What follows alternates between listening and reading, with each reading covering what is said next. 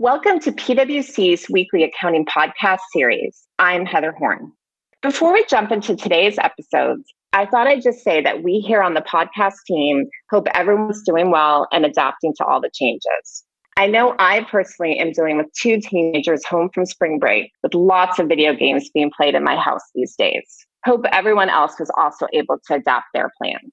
And with that, let's go into today's episode. It's a continuation of our series of episodes to keep you posted on frequently asked questions surrounding the accounting impacts of the coronavirus. Today's focus is on interim reporting. Joining me remotely to lead our discussion is Eric Sullivan, a PwC National Office Director. And with that, let's get started.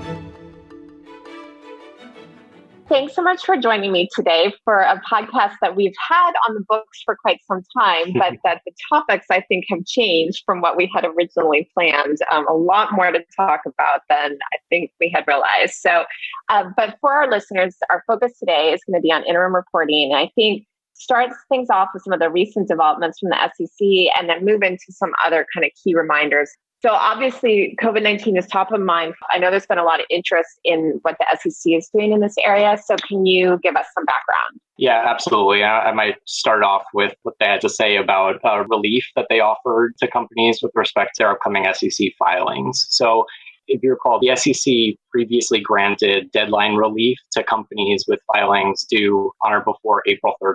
And then on March 25th, they extended that relief to cover filings that would otherwise be due between March 1st and July 1st. So they extended that relief essentially to July 1st. And that relief gives an extra 45 days to file. Okay, so I'm sure good news for many of our listeners. And Eric, specifically, what types of filings would that cover? So there are a number of filings that are subject to the order, and it definitely includes the upcoming 10Qs. It also includes 10Ks and 20Fs, anything that would be due before July 1st. It's important to highlight with respect to the relief that it's only available to a filing that cannot be made on time due to circumstances related to COVID-19.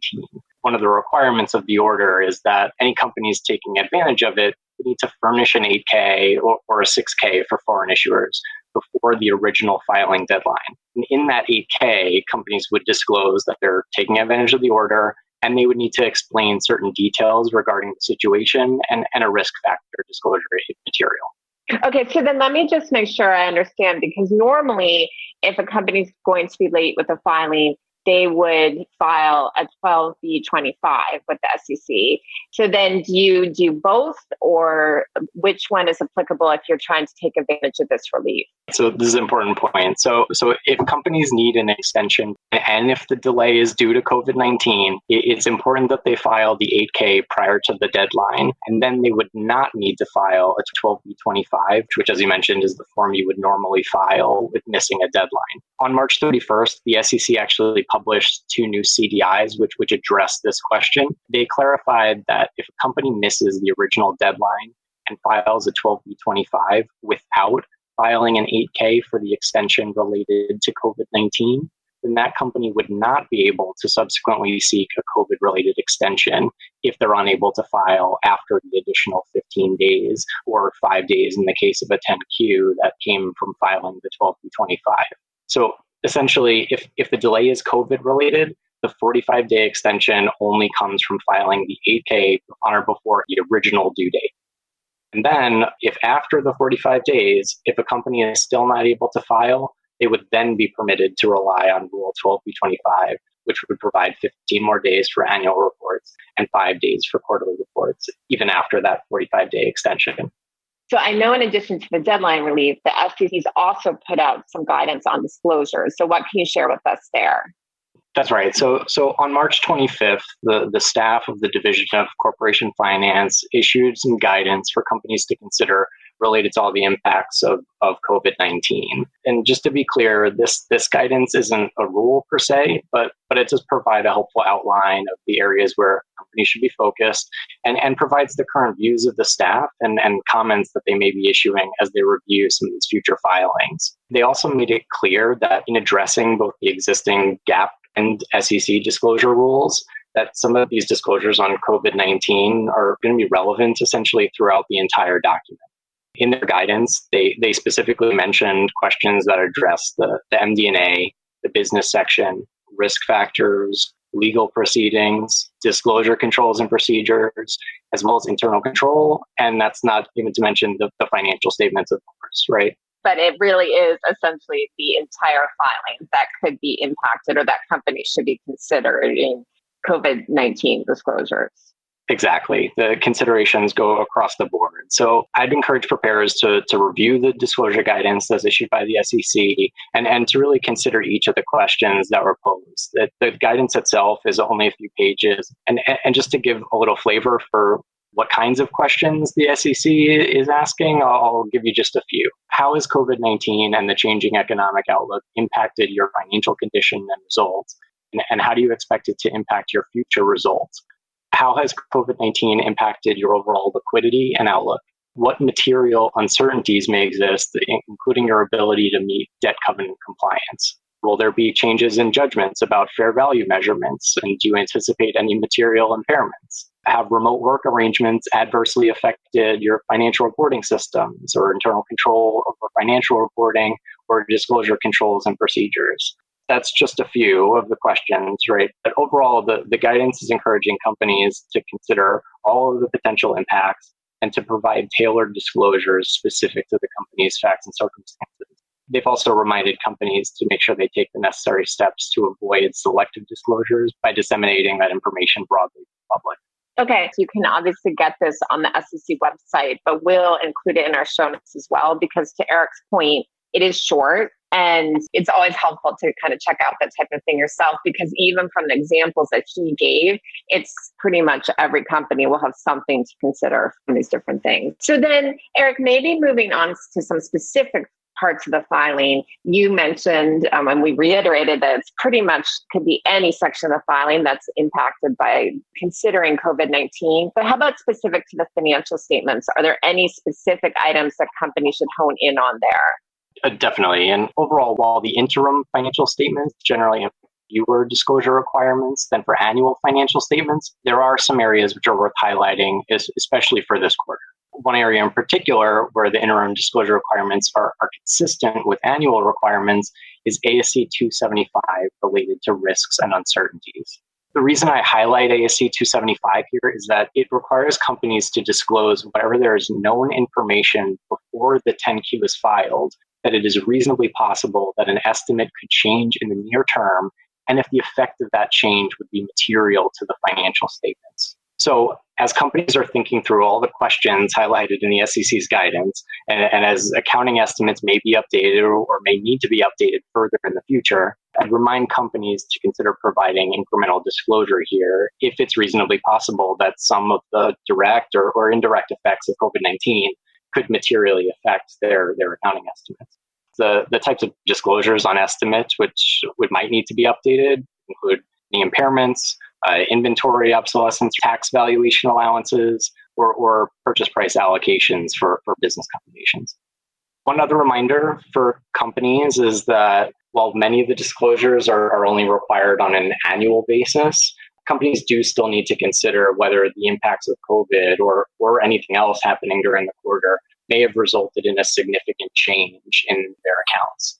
While ASC 270 and Article 10 do allow for reduced interim disclosures, the SEC does still expect companies to disclose if there are any significant changes in the amount or composition of a balance during the period. So in a quarter like this, where COVID-19 may be having a significant impact throughout the financial statements, it's certainly worth remembering that to the extent there are significant changes coming through in this quarter, the details of those changes would need to be disclosed as well. Okay, so then Eric, that was a long list, but I think a good reminder for our audience that there could be all different places where maybe historically for a quarter you wouldn't need to make a disclosure, but you may need to this quarter because of specific facts and circumstances. And I think in particular, I've done some recent podcasts on topics like impairment, fair value, and other considerations, and those would be areas that may need additional disclosure this quarter. So then with that, why don't we move into another topic, which is that the disclosure guidance specifically mentions liquidity. If we go back to that list we referenced from the SEC, what should companies be thinking about for Q1 as they look at their liquidity disclosures? Just a reminder from liquidity and a going concern perspective, the going concern assessment is something that's required at each interim reporting date, as well as for annual reporting date. And that going concern assessment covers the period 1 year from the financial statement issuance date. And the going concern requirement is to evaluate whether there are any conditions and events in the aggregate that raise substantial doubt about a company's ability to continue as a going concern. Many companies might be experiencing a material impact to their liquidity from COVID-19. And for some companies, that could impact their ability to continue as a going concern. Some of the types of disclosures that will be important for companies to consider will be, what do they expect the current effects of COVID-19 to be? What do they expect the future effects of COVID-19 to be on future periods? And how are they planning to respond to these evolving events and uncertainties? In this context, when I think about the financial statements specifically, disclosure of management's plans might include their actions that are being taken to reduce costs, any plans for new borrowings, plans to raise new capital, or any planned liquidation of assets. I think those are good reminders. And this is an area that companies will especially want to make sure that they're talking to their auditors. So then we've talked a lot about the financial statements. You said it's pretty much the entire filing. So what are some other highlights? The risk factors comes to mind right away. Based on the regulation SK rules with respect to risk factors, the disclosure requirement is actually an annual one with respect to the 10K. And then when it comes to the 10Q, the SEC only requires disclosure if there are material changes from those risks that were previously disclosed in the most recent 10K. So when we think about most calendar year-end companies, they would have filed their 10Ks in February or early March. And I'm sure everyone would agree that a lot has changed since then, and we're getting new information all the time on a daily basis. So with that said, it'll be important for companies to consider whether there are any new risk factors or updates to previous risk factors that need to be included in this 10Q filing. It's also worth a reminder that under the SK rules, companies should not simply present generic risks that could apply to anyone, but they're expected to use plain English to explain how those risks apply to them specifically. So again, given all that's changed in the last few weeks, I wouldn't be surprised to see companies providing updates to their risk factors in this Q1 10Q. This is something that's not meant to be boilerplate, but really should speak to the company's facts and circumstances, especially as you're looking at the impact of COVID-19 on your company. So then why don't we move on to another important area of the 10Q, which would be management's discussion analysis and non-GAAP. And what types of things should companies think about as they're preparing their analysis for this quarter? Yeah, definitely. So it was interesting that the SEC staff in their comments acknowledged in the guidance that companies may wish to present non-GAAP measures, which may adjust in some way for the effect of COVID-19. And the guidance that they mentioned could apply to earnings releases, but it's also relevant for any non-GAAP measures that could be used in the MD&A as well. If companies did wish to use a new measure or metric, it is important to remember some of the basics around non-GAAP. So non-GAAP measures should not be more prominent than the most directly comparable GAAP measure. And companies must also remember to disclose why management finds the measure useful and how it would help investors to assess the impact of COVID-19 on the company's financial position and the results of operations. The SEC's guidance also addressed the scenario where a non-GAAP measure that's used in an earnings release might need to be reconciled to a provisional amount or a range of reasonably estimated GAAP results. And so just a reminder when we think about the 10Q that while that may be helpful for companies releasing earnings before the GAAP results are final, for example, if they're still working through finalizing an impairment charge, when it comes to the 10Q, that reconciliation to a provisional amount would no longer be relevant since by definition the GAAP results will be final by the time of the 10Q filing. And are these comments on non-GAAP in the same release from the SEC from March 25th that we referenced earlier, or is this a separate document? No, that's right. Those comments were included in the disclosure guidance, topic number 9. Perfect. All right. So companies can look there for more information on that. So then Another topic that I know is top of mind for many people is changes to internal control. So with everyone or many people working from home or otherwise distributed and processes potentially and procedures changing, what should companies think of as they look at their disclosures around internal control over financial reporting? Right. So as you mentioned, there's a lot to think about from an internal control perspective, and the SEC's guidance just does touch on some of those questions, whether they're changes in working practices or changes in control owners or maybe new controls being put into place. From a disclosure perspective, I remind companies that item 4 of the Form 10Q requires companies to disclose any change in internal controls that are occurring during the quarter that have materially affected or is reasonably likely to materially affect ICFR going forward. So in a world where a lot of companies have employees that are working from home and things are getting done a little differently than they were just a few months ago, companies are encouraged to ensure their internal controls are still designed and operating effectively. And to the extent they do have any material changes, to remember to make the appropriate disclosures in item 4.